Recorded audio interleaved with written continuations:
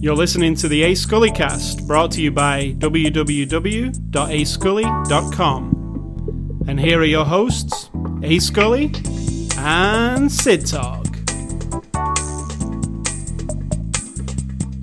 Sid Talk, are you going to cough while this podcast is on? Yes. People who hate coughing, you should tune out and not listen to this show. Unless I can cut all the coughing out, but it might take me hours. I can suppress it. You can. So suppress. Suppress away. I'll see what I can do. Yes, I've got a summer cold, which makes me want to cut my head off. What's the difference between a summer cold and a winter cold? Well, no, summer just seems harsher. Because it's like hot and you get sweaty. And so, yes, we have turned the air conditioner on in the house. Because I do not want to be sweaty and hot and coughing and sweaty on top of sweat. So I also caught a little bit of this cold, but it seems to, I don't know. I'll probably, when yours is gone, mine will come on heavy. correct. So, yeah, colds. And I'm sure it'll be 10 times worse than mine. No, probably a lot less, because I take my vitamins and make sure I drink loads of vitamin I C. don't ever intake any vitamins whatsoever, and I've never seen you do water. that, no. I don't take vitamins, but No, food exactly. with vitamins in it. That's what I was saying. I've never seen you take vitamins. Of course not. That doesn't mean I'm sick, because I don't take vitamins. Well, I'm saying it helps when you get a cold. Or just in I also general. eat lots of fruit and vegetables, so I think I've got all the vitamins I need. Alright, so you should be better by this time next week. Well, hopefully by tomorrow. So, it is Saturday, August the 6th. This is after the And don't mistake my rough voice for vocal fry, because it's not. It's actually a very rough, sore, snotty throat. It is Saturday, August the 6th. This is after the show number 439. The movie we're looking at this week is The Lobster. It's a 2015 movie released on Blu-ray on July the 26th, so you can pick this up now. It's rated R for mature themes, etc.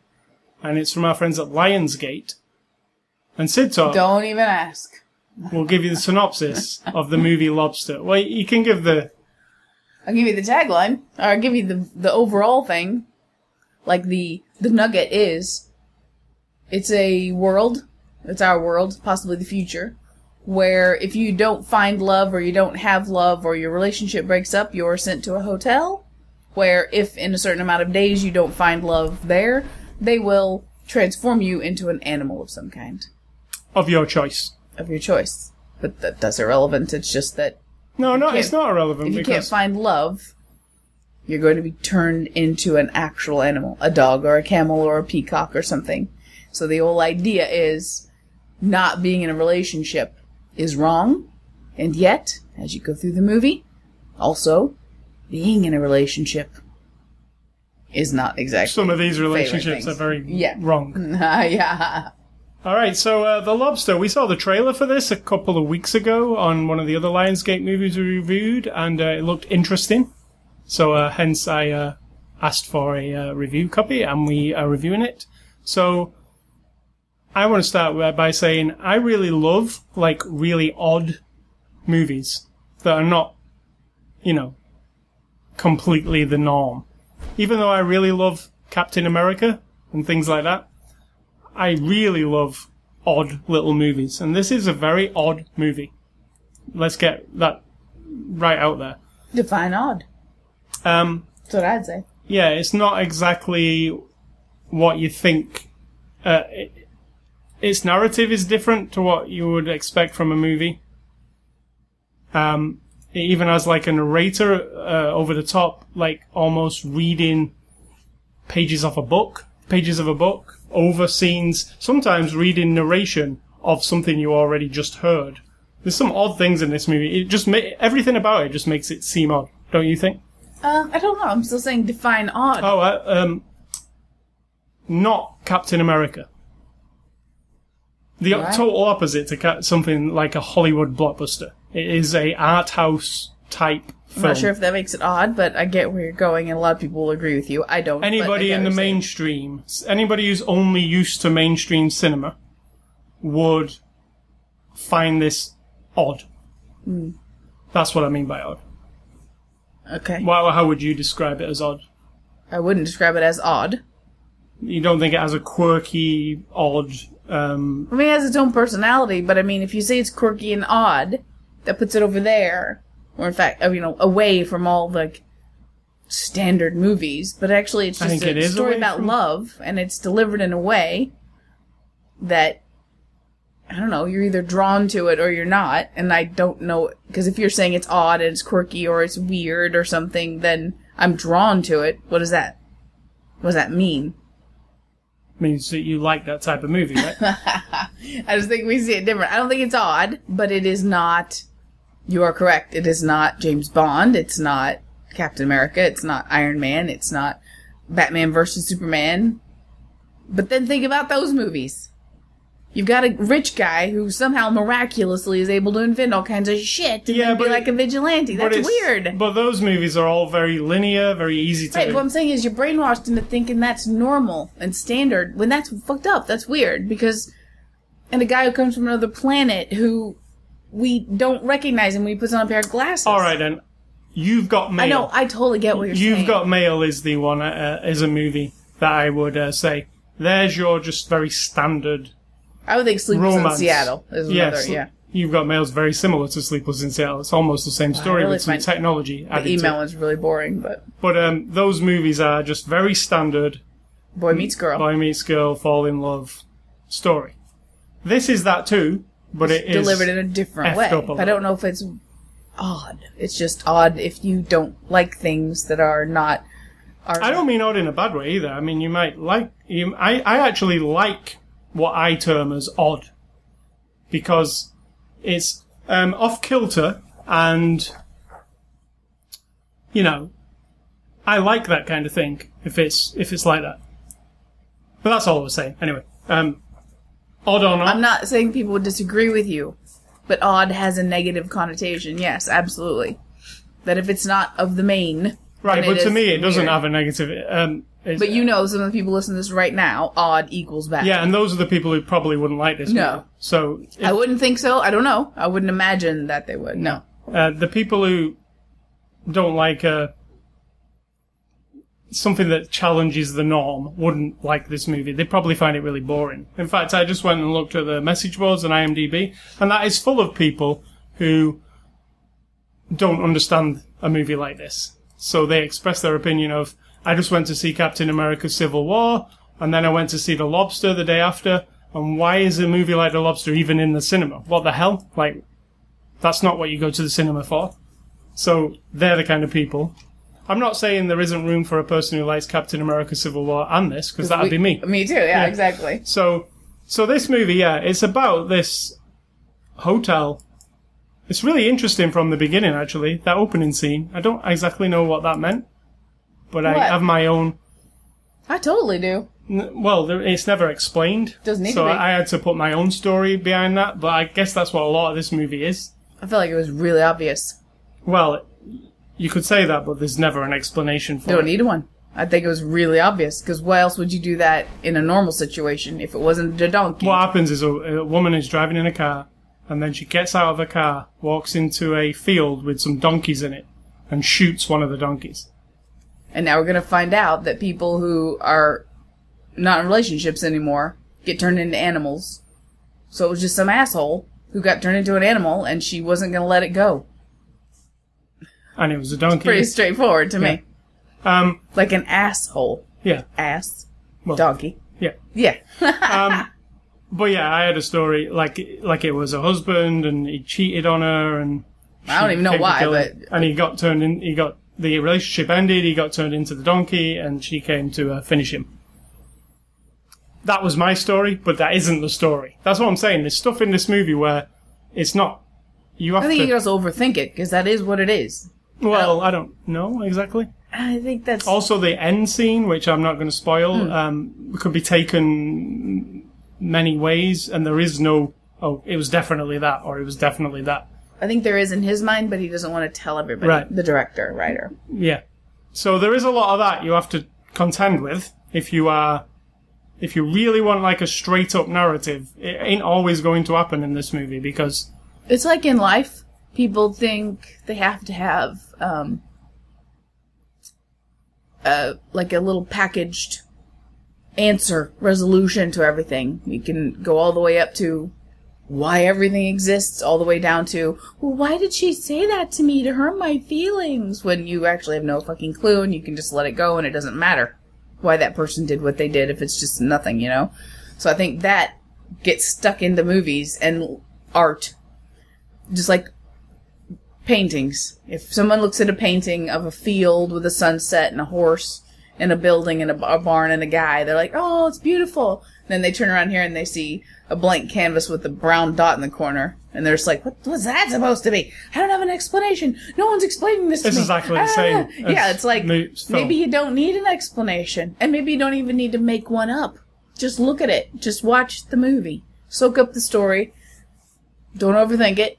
And just let it be. But that's really hard for people. So what I was pleasantly surprised about with this movie was how hilarious it actually is. I mean, it is laugh out loud funny a lot. Now... Controversial statement. You don't think it was? I'm not disagreeing with you. I'm saying 99% of the people would disagree with you. I found myself laughing so much. Like, so many times. Or just going, oh my god. Yeah, or just like, that is really funny what he just said. Like, because the way characters interact with each other in this movie... Sometimes it's the way they say it, not necessarily... Yeah, the way they say it, yeah. I read a comment from somebody on the message board there that said, why is this movie so badly acted? Like, everybody's really doing a poor job of the acting. Well, they obviously failed to see what this movie is. It's a really dark comedy at its heart, and the way it is presented is there is not much emotion in a world where you're kind of forced into being a couple, so the emotion is kind of sucked out of everybody. Which is how the world is, I think. Right. And the city, I see, the city is society, right? Just society is the city saying, hey everybody, if you're not a couple, then you're not acceptable. So we're going to send you off to be an animal. So the way a lot of people interact in this movie is very straightforward. I mean, like... reading off of a card straightforward. Not just like that either. Like, yeah, it sounds like they're reading off a card, but it also sounds like they ask questions of each other that are so upfront, like something that you might take in real life. You might take months to get to that kind of area with a person. Do you get what I mean? Yeah. So in this movie, because they're in this situation in this hotel, it's almost immediate. You have to kind of put yourself out there. This is the kind of person I am, this is the kind of person you are, and they just say things immediately. Like, and they put you out there and say, you have to tell everyone your defining characteristic, which I think I've observed it for years, that people will live their life according to, like, a thing about them that people just always point at or talk about, you know, like a boy might be extra handsome when he was a little boy, and that sort of stuck to him. So that's his defining characteristic, that he's so cute and handsome, and that's it. A girl might be like, she started singing when she was 5, and now she's just a beautiful singer, and that's it. That's her defining characteristic as a human being. In this, we get a guy who tells the story of how he gets his limp, and then he says, and it is my defining characteristic. So then you have to magnify that and say, right, so his whole life, since he's had a limp, now the limp is the topic of every conversation. It's what people see. It's how he sees himself. The woman says, and my defining characteristic is, I have a beautiful smile. And then she smiles in this sort of like weird and there's little a lot smile. Of like, and that's how we all have that, but like, we don't say it out loud. But like the foreplay of a relationship. Yeah. In the real world would be a lot of like getting to know a person. Which we get to. Later in the forest. But in the beginning of this movie, when they're all forced upon each other, like they're just in this hotel, and you really got, what have you got, 45 days to make a relationship with somebody, otherwise you're going to be turned into the animal. So they're on a time crunch, so everything is very, hey, I am this, you are that, let's get together. It's really, that's what makes a lot of the funny parts, I think. There's a lady in the movie who is heartless completely, she's got no emotion whatsoever. And the meeting he has with her is really brilliant. Like, they don't say much to each other. And he's trying to be something he isn't. And she's exactly what she is. And it's a weird situation of, it's Colin Farrell's character when he says, like, I don't care about this. I don't really care what anybody thinks. And it's a reflection of how we do in life. Real life, that how we we just lie half the time to make the other person ourselves. like us. Yeah. Or to not upset them, or to make sure that they love us back. Yeah, I thought it was really So straightforward So the way conversation is that it's not like... I was trying to think, have I seen anything with this kind of... And then I thought of Napoleon Dynamite. It has some... The invention of lying kind of tiptoes around that. Oh, well, it doesn't tiptoe around it. That's the idea, is that everyone just says what they... Yeah, the Ricky Gervais. Straight out. Yeah. When she says to him, you're not the greatest prospect because physically, blah, blah, blah, and our children wouldn't look good and you don't have enough money. It's like the first thing she says to him, and that's really like... But that's more... The way this is delivered has got this very... Like, nobody's interested in... Like, that's how I kind of described it. The way Colin Farrell's performance is, it's like he's doing a performance, but he's completely disconnected with the emotion of this character. And you would think, well, that's bad, because an actor's supposed to connect with a character. This character doesn't need connecting with. Like you said, it's an empty character. It's very empty. And they all are. They all are. Yeah, because of what society To has done me, to that them. reflects real life. Yeah, so the whole... Who's really full of substance that you know? I mean, really. We're all kind of shells of something, and on the inside, I think everything is. Even the person who you might look at who's like the most deep thinker and deep person, even they are molded by something. Because that is their defining characteristic. Right. That they're a deep thinker. But then when you, like, what are we really as people? This movie has a lot to say about people, obviously, and relationships, and just how people react with each other, and how we reject each other, and how we embrace each other. The whole thing is covered. But in a forced way that I really like. The movie also has like this kind of a two-half kind of thing, where the first half is in the hotel, and it's all this rigid setup. It's all rigid, it's very, like, I was thinking it would be horrible to be in that place. And then the second part is all set in the woods, which is some people who live outside the hotel. Yeah, but don't pretend like it's completely rigid. Exactly also rigid. It's a mirror image, but somebody... They've made their own rules exactly. that are also horrible. Those are the loners who are wandering in the woods. Who, we'll go ahead and do a little spoiler here. The people at the hotel are all supposed to couple up. Yep. Right? Now, at some point, there's no explanation yet again, but there are loners living in the woods. And it is part of your, you get bonus days at the hotel to find your love if you go on these hunts. Yeah, to get some of the loners. To shoot with, like, darts to put them to sleep, tranquilizer guns, but that's like their haul, is to go out and capture the loners. And the loners are escapees from the hotel, I was assuming? I just realized. Okay. Yeah. Yeah, it's just some... Because they got guards and stuff to stop people getting away. What I was trying to think was, why are those weird animals in the woods? I just figured it out. You mean the people, like this the lady with the hair? Like she was there, wasn't she, in the back of one scene? And she'd been turned into a horse.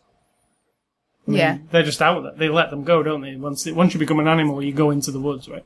Oh, I was thinking the loners eventually are going to get...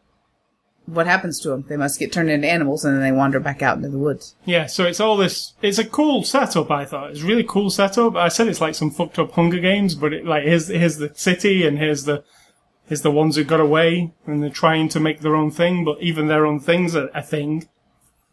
Which is exactly what humans do. Yeah, because, let's invent something like, I don't know, punk music, which sounds really, really irreverent and anti-establishment, and yet we're over here creating it. So you're going to think that when you rip your jeans and put on your mohawk that you're being an individual, and then I'm going to turn around in 5 seconds. There's going to be 5,000 people with torn jeans and mohawks, but you still think you're some sort of individual movement here. Just which a small segment of a bigger thing. Yeah, and now inside it, you've created a new culture where if you don't have ripped jeans and a mohawk, you've got regular jeans and regular hair, you're out. You're not part of us. And that's what this movie deals in, basically. It's how we as a society, try to fit in with each other, and then some try to slip through the cracks and not, but they become their own thing. That's what it's dealing. In a, quirky manner. But like I said about it being very funny. I think the movie's hilarious. There's a lot of really dark violent stuff in this movie, but a lot of the delivery of the lines and just some of the stuff said is very, very funny. It is to me anyway. I don't know if you're the type who likes Adam Sandler movies, you might not find any of this funny. Did you find it funny?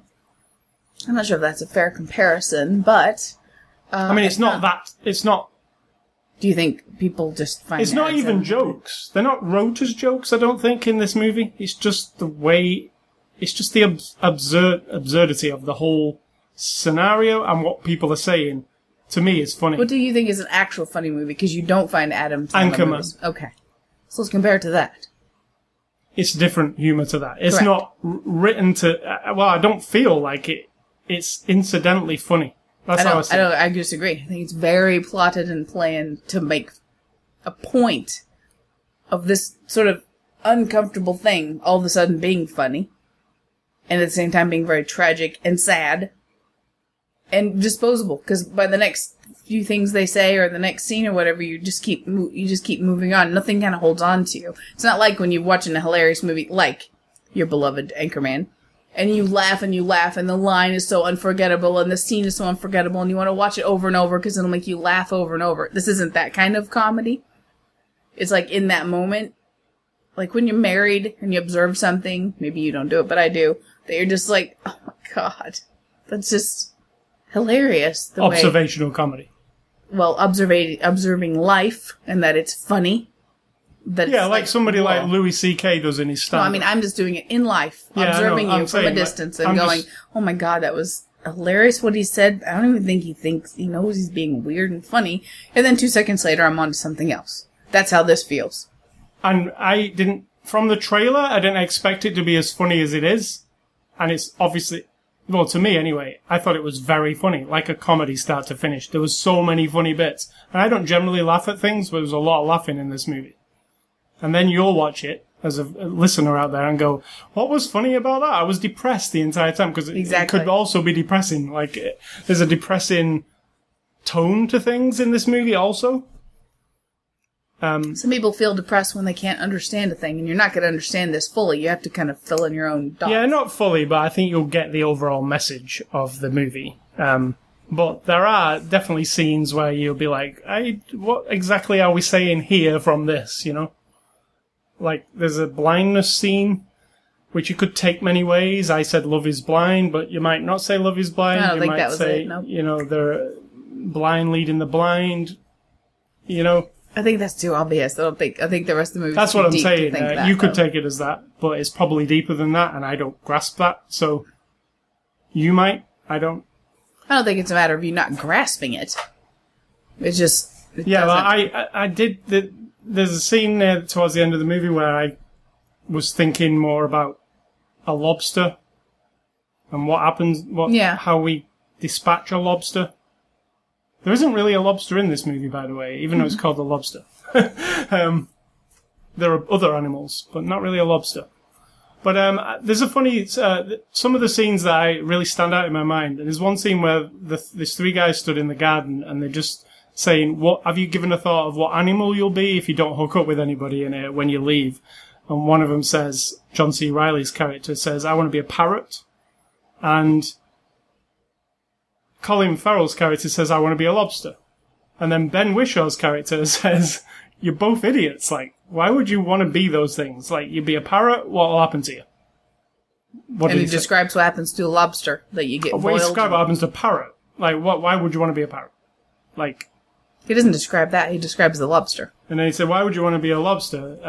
You know, somebody will come along, stick you in a pan, you'll be boiled alive. Suck your meat out." And that's basically describing love as well. Yeah. Someone will come along, like, just torture you with love. Basically, you know, love isn't easy, and it's really rough, and you feel really, like, emptied out a lot, but I think that's... And what did he say he would be?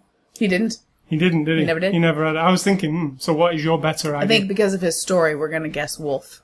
Yeah, he has a story. The strong, yeah. Yeah. So, that was really funny. There's a scene with, a little girl where Colin Farrell kicks a little girl in the leg, and you might think... So funny. Why is that funny? it's just funny. The context of the whole thing is really funny, and what he says straight after he kicks this little girl in the leg, it's like perfect. One of the he's trying funniest to parts, prove something. One of the funniest parts of the movie. Yeah. Another really funny part is he's trying to hook up with the woman. Obviously, he needs to hook up with somebody to avoid being turned into an animal. And he's thinking, well, I'll hook up with somebody. I'll hook up with this woman who's the heartless woman. That'll be easy. So I'll just pretend to be heartless also. Really heartless. And the scene they're in a hot tub. And that scene in the hot tub is like perfect. Like she tricks him kind of. And that springs in her mind that, oh yeah, you are heartless like me. Obviously he's just trying to be. But that was really funny. There's a lot of funny stuff where we all do lie to the person. I think, that's before. Yeah. Or adapt our person to fit with another person. Yeah. Like, you have many personalities. We'll say things ahead of time to make it sound like that we fit what they want, and then later it's revealed, and then you just kind of go, oh. So he's trying to hope that that's the case, but I don't think so. So another thing I really liked about this movie is the cinematography. It reminded me a lot of like what Wes Anderson's films look like. It's very specific. Every shot is very specific. Things are very central in the frame often. It's very symmetrical, especially in the hotel. It's a bit more higgledy-piggledy when it gets outside of the hotel. But all those hotel shots, they're very, steady. Like everything's framed. It's no shaky cam. It's just like, hey, we're going to show you the entirety of this room, and the people are just going to be small in the room. Like, I really like how it looks. Like they said in the extras, I didn't notice during the movie, but it was one of those movies where they didn't use studio lighting. They did, but very rarely. A little bit, yeah. But mostly natural light. And we watched The Invitation last week, or the week before, and that was done in natural light, and it made it look all like kind of dark and dingy and kind of noisy. This movie's the opposite. Even though it wasn't filmed in it was only filmed in natural light. It looks like $1 million all the time. It looks awesome. Like, it never looks dingy or dark or anything. Like, even the scene that's in the nighttime where they go towards the boat, it looks fine. And there's not much lighting going on. So I was impressed with that. It's really cool cinematography. Did you notice that part where it was like unfocused through a window? That was really cool. Like, and even the audio was dropped. Like, so you were kind of behind this window. That was kind of tragic between those two ladies. Yep. There's a thing between two ladies who, I won't spoil it, but I thought that was a tragic kind of thing. So let's go on to the cast. Colin Farrell plays David. Now, I have a thing about Colin Farrell. Like, I really liked him in True Detective, even though I didn't really like that True Detective. I liked him in it. I liked that character he portrayed. But, in general, I find him really mediocre. We saw him in that, like... Overrated. The one with the consumption. Mm-hmm. We saw him in Phone Booth. I'm never, like, a big fan of him. I think he's really serviceable. He was really good in that movie, Intermission, an Irish movie, way before he got famous. I really love that movie. But I'm never like, oh, I'm really fascinated by him, or I really want to see him again. Like, I can't wait for his next movie. That doesn't ever... But this is like the perfect casting for it. He just handled it perfectly for me. Like I know it. You might say, well, he's terrible, isn't he? Because this movie requires somebody to just sound like they're reading lines off a page. And that's what it sounds like. But the whole physicality of him and everything just was perfect. Yep. Like, it was a person who was completely detached. He was just a hollow man who... The people that in this world I do not understand.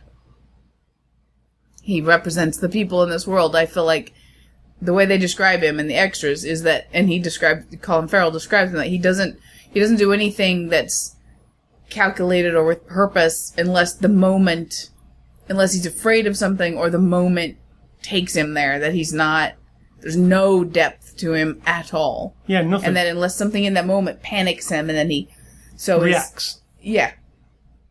That's exactly how he does it. He's it's like a man he's like a live wire kind of. He's just following a thing. Oh, here's a situation. I'll do this situation, and then. But then it gets iffy because when he Rachel gets Weisz, outside of the... Because then that's a different thing, because maybe that's real, but Yeah. then how do you know what's real? But I was impressed by him. Like, I was like, wow, it must take some kind of focus to try and remove... I'm not sure. Don't overthink it. I feel like he removed the Colin Farrell thing. I would say don't give him too much credit, because if you don't think he's that great at being all these other characters, and if this comes a little more naturally, then what does that actually I'm say? saying some people would say he's just a load of shit because he can act like Right, he's and shit. maybe that's... Yeah. You know what I'm saying? But it's my favourite It's Colin like Farrell Neo. performance. Neo's not great No. in anything ever. No, never. But as Neo, because he's like this sort of like wooden, And that's empty, emotionless, kind of weird. And that's why he's really good as John Wick as well. Because John Wick is... I know what I'm saying is, that's a reflection of Keanu Reeves' abilities. Exactly. So, if in this one, he's just kind of wooden and empty, and you don't find him great in anything else, then this is also maybe a reflection of his overall 'Cause abilities. I But he has some good things about I him. actually liked him in True Detective, and he was hollow and empty in that, because as a person he was kind of like Yeah, he had a flushed lot out. of hardcore moments. But he was kind of a just empty person because of his marriage declining and he's not... Yeah, but he had dealing some with his really... kid. He beat up a kid. He got to beat up a kid in that one. Yeah. Or kicked a kid. And then this one he kicked another That's kid. what he's famous for. Children abuse. No, I really loved him in it. It's my favourite Colin Farrell role by far. Rachel Weisz plays the short-sighted woman. What did you think? That'd be Rachel Weisz. I mean, come on. She's awesome. And she's one of those that I've thought in the past, what's so great about her? But she's had a few roles that Whistleblower. really, yeah, exactly. And then this one, she's in it. Like, she's in it completely. And she doesn't have to do so much of the blankness because she's been in the woods a little bit longer. She's You know what I very mean? So funny she's- as well, though. Yeah. There's funny lines from her. And she does a lot of narration in this movie, and the narration is kind of funny too, like, and she does some of the narration. No, I liked her. Yeah, I did too. Ben Whishaw, who we've seen just recently in Spectre, James Bond, he's Q, plays the limping man. Again, really funny. Really funny, and really... It's very dark, his story, about his limping... Why he limps. You know the part where he says, this is my family. Like, you get this instant family. Well, with he little- lied to the woman Yeah. to pretend so he would be hooked up with somebody. Obviously, they have problems because the woman tells them all at the little seminar or the orientation, if you do couple up and you continue and you have problems, then we will just assign you a child. Yep. So the next thing we see is he and this girl have a child. Yeah. It's really... And in life, I think people think that, so that's why that's a funny. Ben Whishaw, yeah.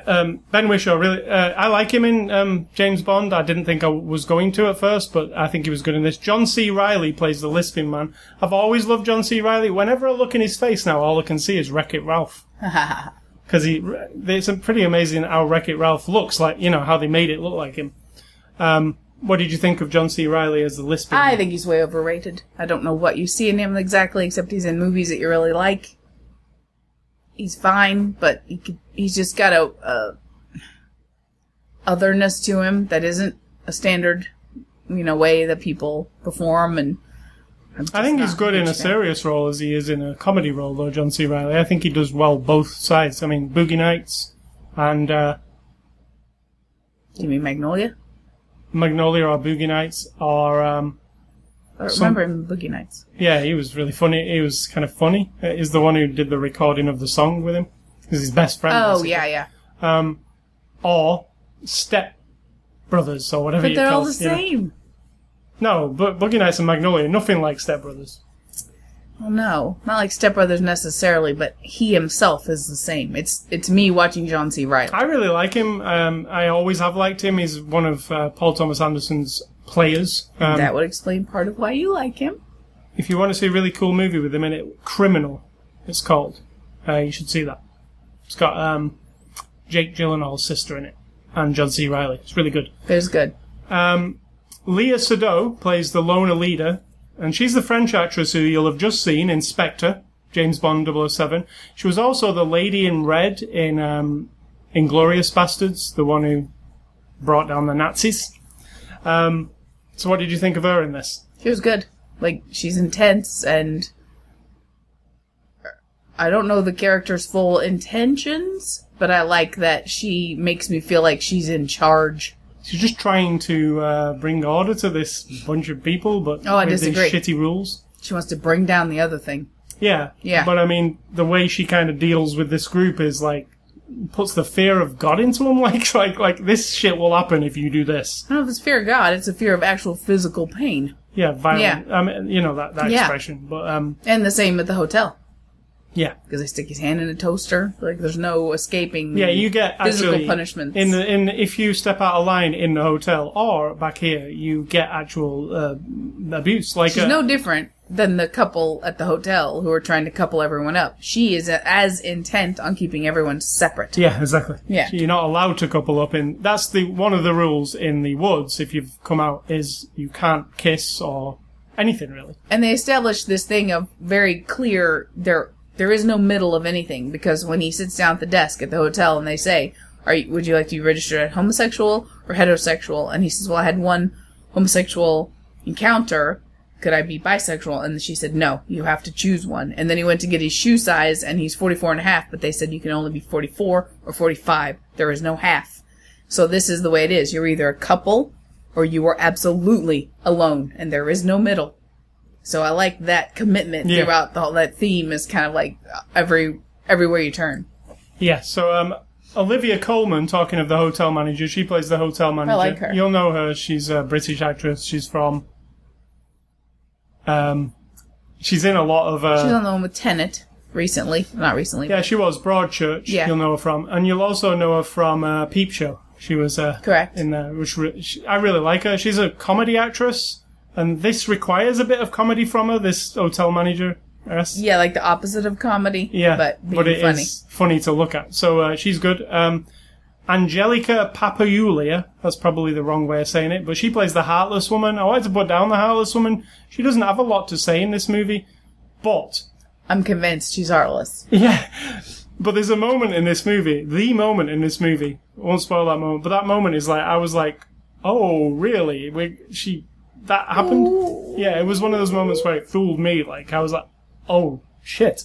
And it involves her. Ashley Jensen plays the Biscuit Woman. You wanted me to put her down. Yeah, I really like her. She's the lady from Extras, Ricky Gervais's show. She won the Emmy for that. And in this, she's kind of this understated She woman. goes all in, man. She's also desperately lonely. Yeah. You can tell. But she's also one of those people in life, we all know them, who you just think, oh, like they're so desperate to have somebody, but they're the type of person that might never find somebody. Right. So she's the middle person. She can't be alone, but she can't be in a couple. No. And so She's she a bit- has to go. Even he can't... She propositions him like with she's a too really much. easy She proposition, can't, and you even know. he's like, That's why that was another example of how this movie says this is a world where there are no middle. You are either able to couple up or you are able to be alone, yeah. but there's nothing in the middle. But she's really good. So this is directed by Yorgos Lanthimos. Nice. I think that's close. That's Greek. Yeah, he's a Greek guy. He directed Dogtooth and Alps. This is his first English language movie. I just had a look at the trailer for Dogtooth and Alps, and they're very, very similar tone to this movie. You know, they instantly, when I looked at the trailer for Dogtooth, I was like, okay, Yeah. I get this guy. This guy's thing is this. Like, It's you decide everything. Yeah. You go along for the story and, and you the just way fill it it in. is presented, like, as I just mentioned to you, Wes Anderson. He has a very particular way of presenting everything. This guy also does. A very interesting director. I'd like to see those other two movies now, because it's a very interesting way of putting things. And I really, you know, admire filmmaking like that, and I admire somebody who doesn't take the easy route. Like, this is not like a movie that's going to make $1 billion. You're not making it for that reason. You're making it for the reason of art, right? And you want to tell a story in your own unique way, and it is very unique. I can't think of another movie. I was trying to think of movies like this. And my short list of 2, and I don't even think they are exactly in its ballpark, you know? It is a very... You'd be hard to find movies that are like this. I don't know. I don't know about that. I mean, any movie in my vocabulary of I actually watching... think there's more of these than there are of the big blockbusters. We just don't have access to I mean, of them. this very specific way. Like, I don't know about that. there's something very unique about this specific... Because I think if we saw more movies from other countries and other languages, from other perspectives, you would find a lot more of these than we do of Iron Man's. Like, a lot more. Because of budgets and artistic expression is more important, and that's why we never see them, because they are done and released, and then they sit there on a DVD on a shelf for 20 years. So, if you seek them out, I bet you can find lots of them. Yeah, but in the movies I've seen in my life, and I've seen lots of independent movies and lots of big-budget movies, I haven't seen one like this. And I was saying Napoleon Dynamite was one, but that's a very commercial movie, I think. But still, that also has a very interesting way of putting things. The way the characters interact, it's not like everything else you've seen. Even now, nobody's copied Napoleon Dynamite, it doesn't seem. No. There's not many movies. Maybe there are, but I've not seen them. So, yeah, I really like this guy's look at things. It's got a really cool DP who makes everything look awesome. So, extras on this Blu-ray. There is one. It's the making of. What did you think of it? It's 22 minutes long. Yeah. It was just right, because everybody talks about their roles and about the director and the story, and it's not a promo thing. It's not a commercial to me. It's just them talking about it. Yeah, make sure you see the movie before you see it, though, because it does give away tons of plot points. Unlike what we've just done. I would have liked a director's commentary, but there isn't one. But this 22-minute thing is pretty good. So, in conclusion, I'm going to highly recommend The Lobster. It's not for everybody. There's going to be people who I recommend it to, and then they go, what the fuck? This is the most boring thing I've ever seen. What the hell is this even about, right? I would recommend it to 0 people that I know. So, I would say watch it. I mean, I do have people I'm not who would love this. recommending that you watch it. I'm saying watch it and then decide for yourself. For sure. I definitely have people on my list of people who I could recommend this to, and I know they would like it. But there's also a lot of people on my list who would be like, why did you recommend this? Because this is the most boring thing I've ever seen. Like, it is, I don't even know what to make of it. It's like, why would you recommend this, you know? Like, they might go, you're a lunatic. You like this? But, they would be wrong. But give it a try. It is not an ordinary type of movie, though. So, if you... I don't know about that. I think if you are... What's ordinary? If you are not used to being... No, I'm saying it's not an ordinary movie. I know what's I'm saying ordinary. if you're not used to being challenged filmmaking-wise, which this is what this does, you just want to sit there with your brain off, this is not the movie for that. You want to sit there with the brain off, Suicide Squad or something, what comes out this weekend, that's what you watch, right? I haven't seen it, but it sounds like it. Well, you know, it's the continuation of Batman vs. Superman. This is more you have to engage your brain when you watch it. Otherwise, it would just wash over you and you wouldn't really get what is going on about. So, you wouldn't recommend it to anybody. I'm not saying I wouldn't recommend it. I'm saying no one I know would I recommend say, hey, you're going to love this because you loved X, Y, and Z movies. I'm going to say, watch it or watch the first half of it, because some people will just be out of it within the first 10 minutes. Like, they'd just be like, ugh, God, this is so boring. If you read the box and it gives you the synopsis of, like, the synopsis is very brief about, there's a hotel. If you're a single person, you have to go to the hotel, and if you don't couple up, you become an animal. If that sounds interesting to you, that concept. Yeah, exactly. Because it does to me. Like, I'm always interested in cool concepts like that. Maybe you would like this movie. Or maybe not. That's what I say. Watch it and see what happens. So, I recommend it highly. It is one of my favourite movies I've seen this year, and we've seen some good movies this year. In fact, we just said to each other, wow, we've seen some... This year has been firing a bit, hasn't it? There's not been a ton of floppy movies that we've watched. Usually when it comes to the end of the year and we can choose, like, from our worst movies, there's a bunch of them. This year, I'm thinking there's a lot of good ones. So remembering the bad ones from last year. Yeah. So thanks to Lionsgate for the Blu-ray, The Lobster. I really enjoyed it. If you want to enter a contest, we've actually got an upcoming contest for the sequel to Huntsman. You remember the Snow White and the Huntsman? The sequel is about to come out.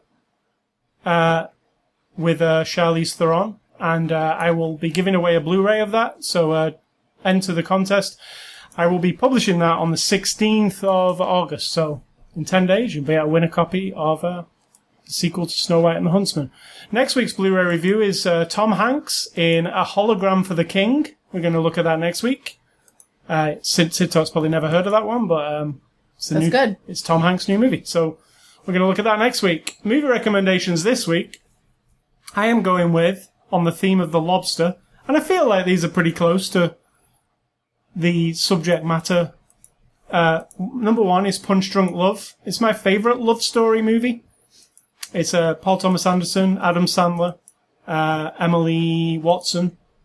It's an awesome, messed up love story. It's very emotional, and it's also a little bit, it's not conventional, let's say.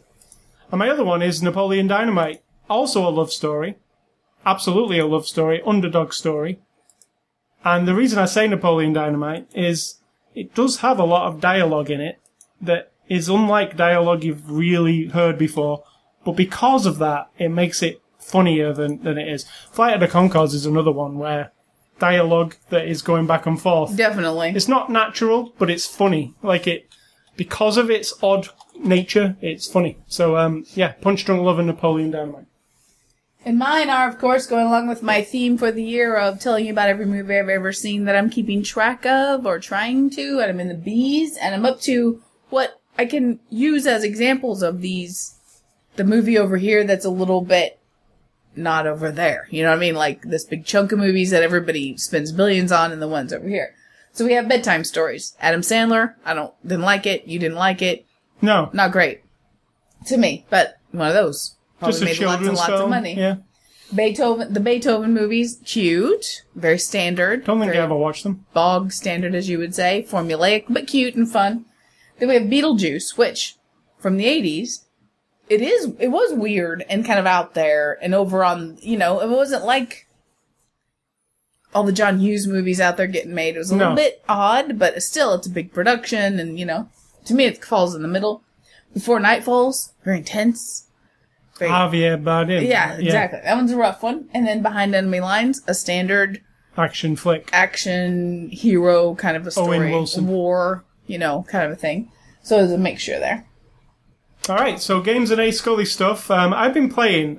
Thank you to Tiny Build, who gave me a Steam key for this game yesterday. So I thought I would take a look at this game. It's called Road to Ballhalla. And it's a Steam game you can pick up now. I think it's Ballhalla with a B as in boy. Like Valhalla, but Ballhalla. Mm-hmm. Yeah. So it's a game, came out on Steam yesterday. It's about $15 if you want to pick it up. What it is if you remember Marble Madness from years and years and years ago, the 70s probably, Marble Madness came out. It's one of those games where you roll a ball and you have to get it from point A to point B without hitting things. Obstacles will be in your way. Sounds very simple, but this one is not that simple. In fact, it doesn't look simple. It's outrageously hard. It's like, the kind of hard that people thrive, like the people who love those super, super, super hard games would love this game. It actually has a feature built into the game where you can stream it on Twitch. It just, links to your Twitch account, and then you can stream it immediately. So people can watch you get really frustrated and swear at the screen. Because I imagine if you go on Twitch and search for Road to Ballhalla and you watch people playing it, all of those people are going to get mad at some point because it is so frustratingly difficult. It is impossible to get mad. It's possible not to get mad at the game. So what it is you pilot a ball from one side of it actually scrolls. It's really funny. We were playing it last night. There's a level. Right?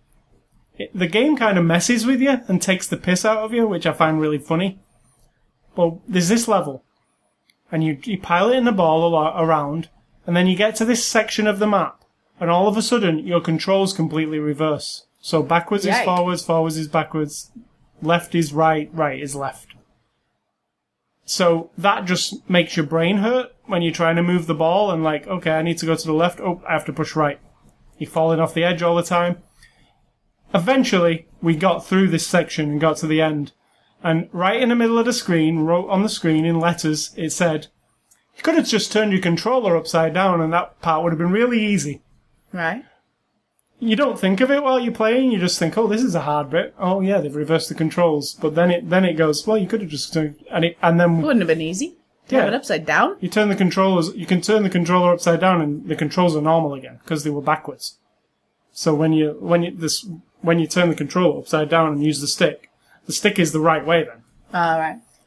You don't think of that while you're playing, do you? But then when you got to the end of that section, it's like, hey, you could have just continued. And then we went, okay, let me try that again with the controller upside down. Oh yeah, it is really easy. It's exactly, So the game messes with you a lot. It says things like, you're rolling the ball along, and then there's a laser.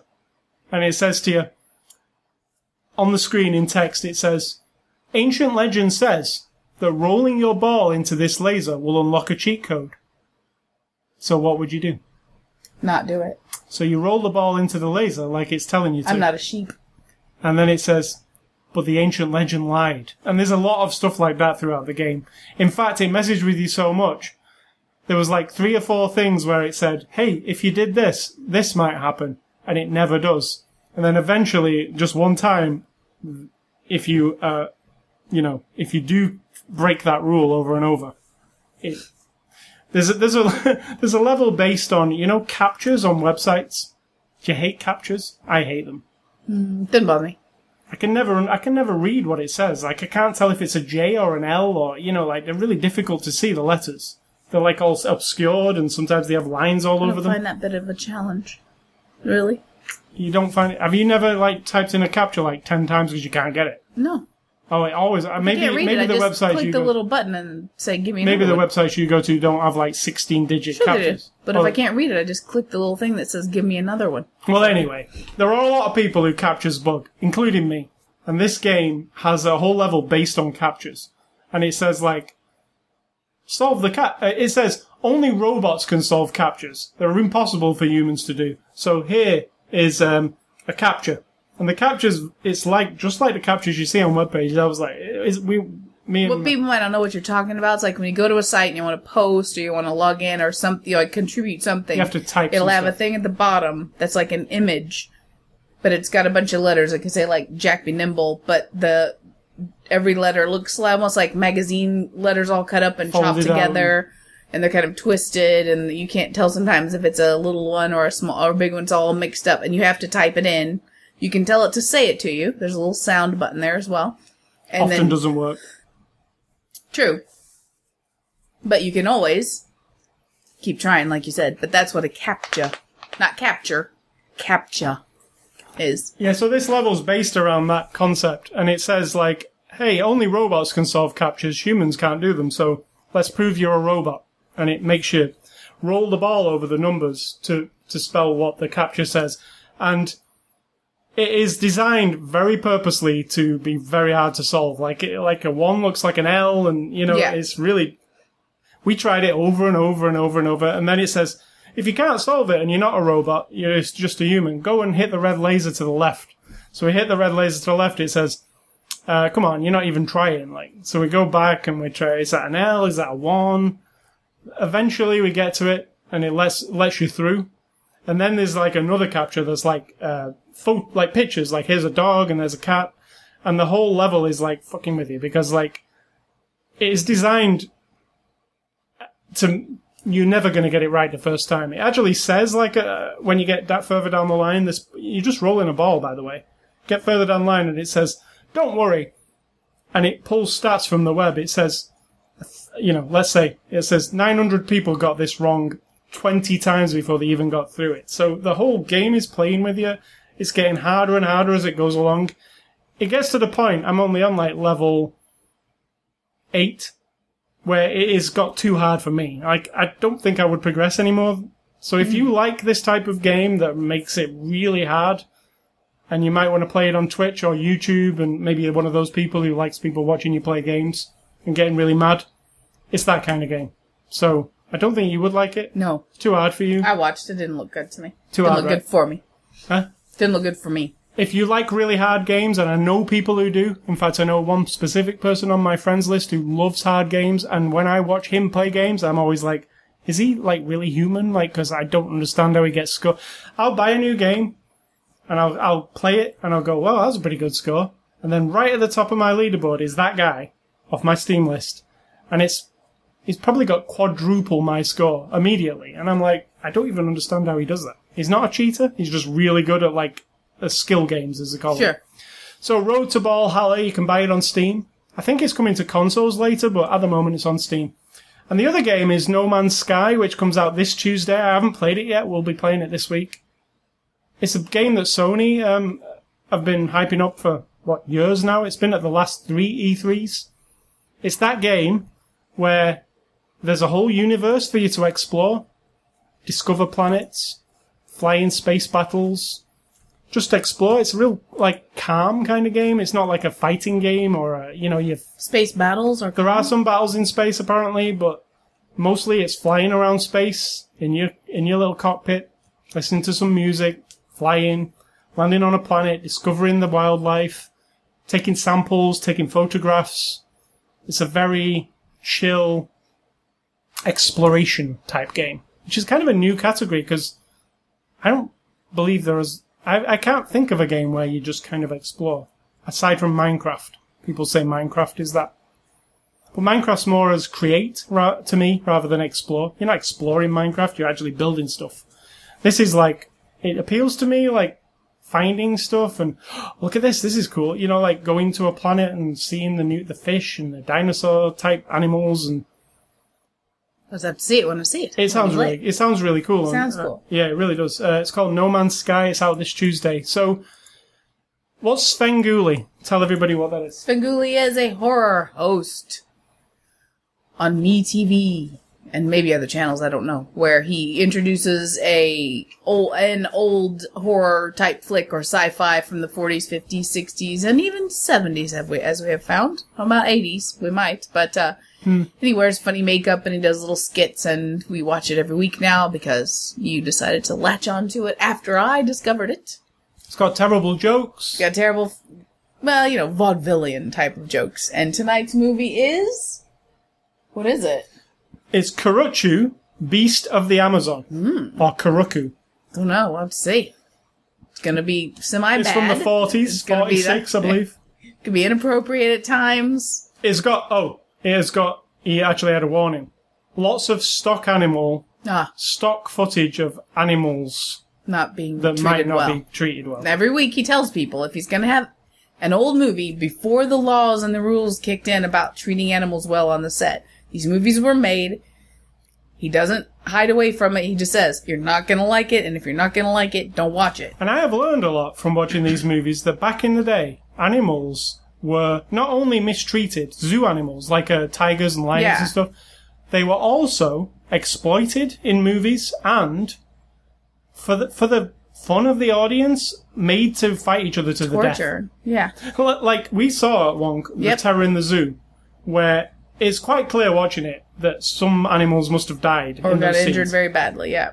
Lions There's and... tigers and lions ripping each other to, fighting each other. It's not like staged, it's real footage. And it tells you the difference in... Now, not saying that everybody, some people would dig it. Even now, they'd be like, fuck it, they're just animals. Who gives a shit? But you and I watch it, and you're just like, ah! But now I don't complain, because he warns you. And I'm not an animal rights person or anything, I'm just saying, now you wouldn't see that necessarily, but I'm sure people still do it in parts of the world where they don't give a crap, but we do have that occasionally. Plus, he also talks about cultural things that people might say that are racial or sexist or whatever. He warns you ahead of time. This movie was made in 1939. This movie was made in 1944. There are references to this or that you may find offensive, and I'm telling you now. There's a lot of tribe in a jungle. That was a big deal in the 20s really and 30s. 20s and 30s. I listen to the radio shows a lot, and there's a lot of that. Like, people became infatuated with tribal stuff back in the day. You go, there's a tribe in the jungle, they've got bones through their noses, it's so stereotypical bullshit. It's like, there's a lot of that. But then you have to think, this was a time, and... Well, no, it does not excuse it. It doesn't excuse it, but that's how it was. You can't erase them all from history, is what I would say. No. So, what is for dinner tonight? Tonight will be Jimmy John's, because I definitely don't want to cook. Even though the house isn't hot today, I'm going to go get the sandwiches so I don't have to do anything. I'll be quite honest. And what is your advice before we leave? My advice is, I was just watching today, on Saturdays they have on MeTV, they have like Bonanza and Gunsmoke. And on Bonanza was this one episode where a woman is found after being held captive. Now, this is one of those things, also culturally inappropriateness from old TV shows and stuff. But back in the day, country and westerns, movies and TV shows, cowboys versus Indians or Native Americans was the thing, right? And so this woman had been held captive. She had been taken by a tribe, a nearby tribe, and had been held by them for 4 years. And the chief of that tribe or whatever, the warrior, had, at some point, they don't ever say it in these shows because they're very family friendly. Yeah. But obviously he's taken advantage of her. He has raped her. She now has a child. And now they find her and they bring her back. And her husband, of course, rejects her. The community rejects her. Everyone's like, ugh, savage woman. And, you know, she's dirty and she's, you know, whatever. And the child, of course, has to be rejected. And, of course, the Cartwrights are the ones who say, well, you know, well, little Joe does say, I don't know what I would do if it was my wife. So there's kind of, he's not being all righteous about it. But of course, Lauren Green, Mr. Cartwright, has to be like, stand up for her and tell her to be brave and, you know, all this kind of stuff. And I was sitting there watching it thinking, all my life, from the time I was a little kid, watching things like Bewitched and Brady Bunch and these shows and movies. And every time there was this kind of issue, right? This woman is the outcast. And then the town are against her immediately. And I never identify with the town or the group. There's an episode of Bewitched where obviously somebody's racist. And Sam takes these two little girls. One of Tabitha's little friends is an African-American girl. And she gives them both big, giant black and white polka dots all over their skin. She's a witch, if you don't know about Bewitched. And then they come down and the parents see her. And, you know, she's like, well, you know, they're just the same now. So what difference does it make, kind of thing? And I wasn't the kid who would be like, ooh, we shouldn't be friends with her. Happy Days had episodes where it was about race, and I was always on the side of, what's wrong with you people? And even on watching this one, I'm 48 years old, and I'm watching it going like, what the fuck is wrong with you people? This woman has been through, who knows, you know, it's fictional, right? But I immediately identify with the person who's over there on the outskirts. I'm not saying I'm an outcast or anything. I've never had any reason to be an outcast. Nothing's, you know.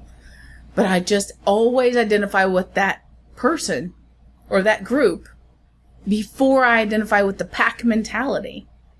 And so I think that's built in. So if you're ever watching something like that, or like an old Clint Eastwood movie, or an old, I'm sure it's reflected in modern movies and stories as well. But I mean, if you're ever watching something like that, just try to be conscious of which side, if you take sides, do you immediately want to be part of the town who sneers at her, and you feel strong and important because you're with the majority, and it's easier to put that person down because of their color or their situation or how much money they have or what kind of clothes they wear, or if they live under a bridge, or if they don't believe in your God, or they don't go to your political rally, whatever it is, the thing where if you're part of a group, that you can all gang up on somebody to kind of get your nads off, make yourself feel good, and then you're important with everybody else? Or do you immediately think of that other person like, wow, they all look like a bunch of assholes, you know?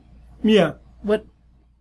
Just think about it and just see, like, and I don't think it's even conscious, because I remember it from always, you know, it's just, I don't know. So how do you relate it to this movie, The Lobster?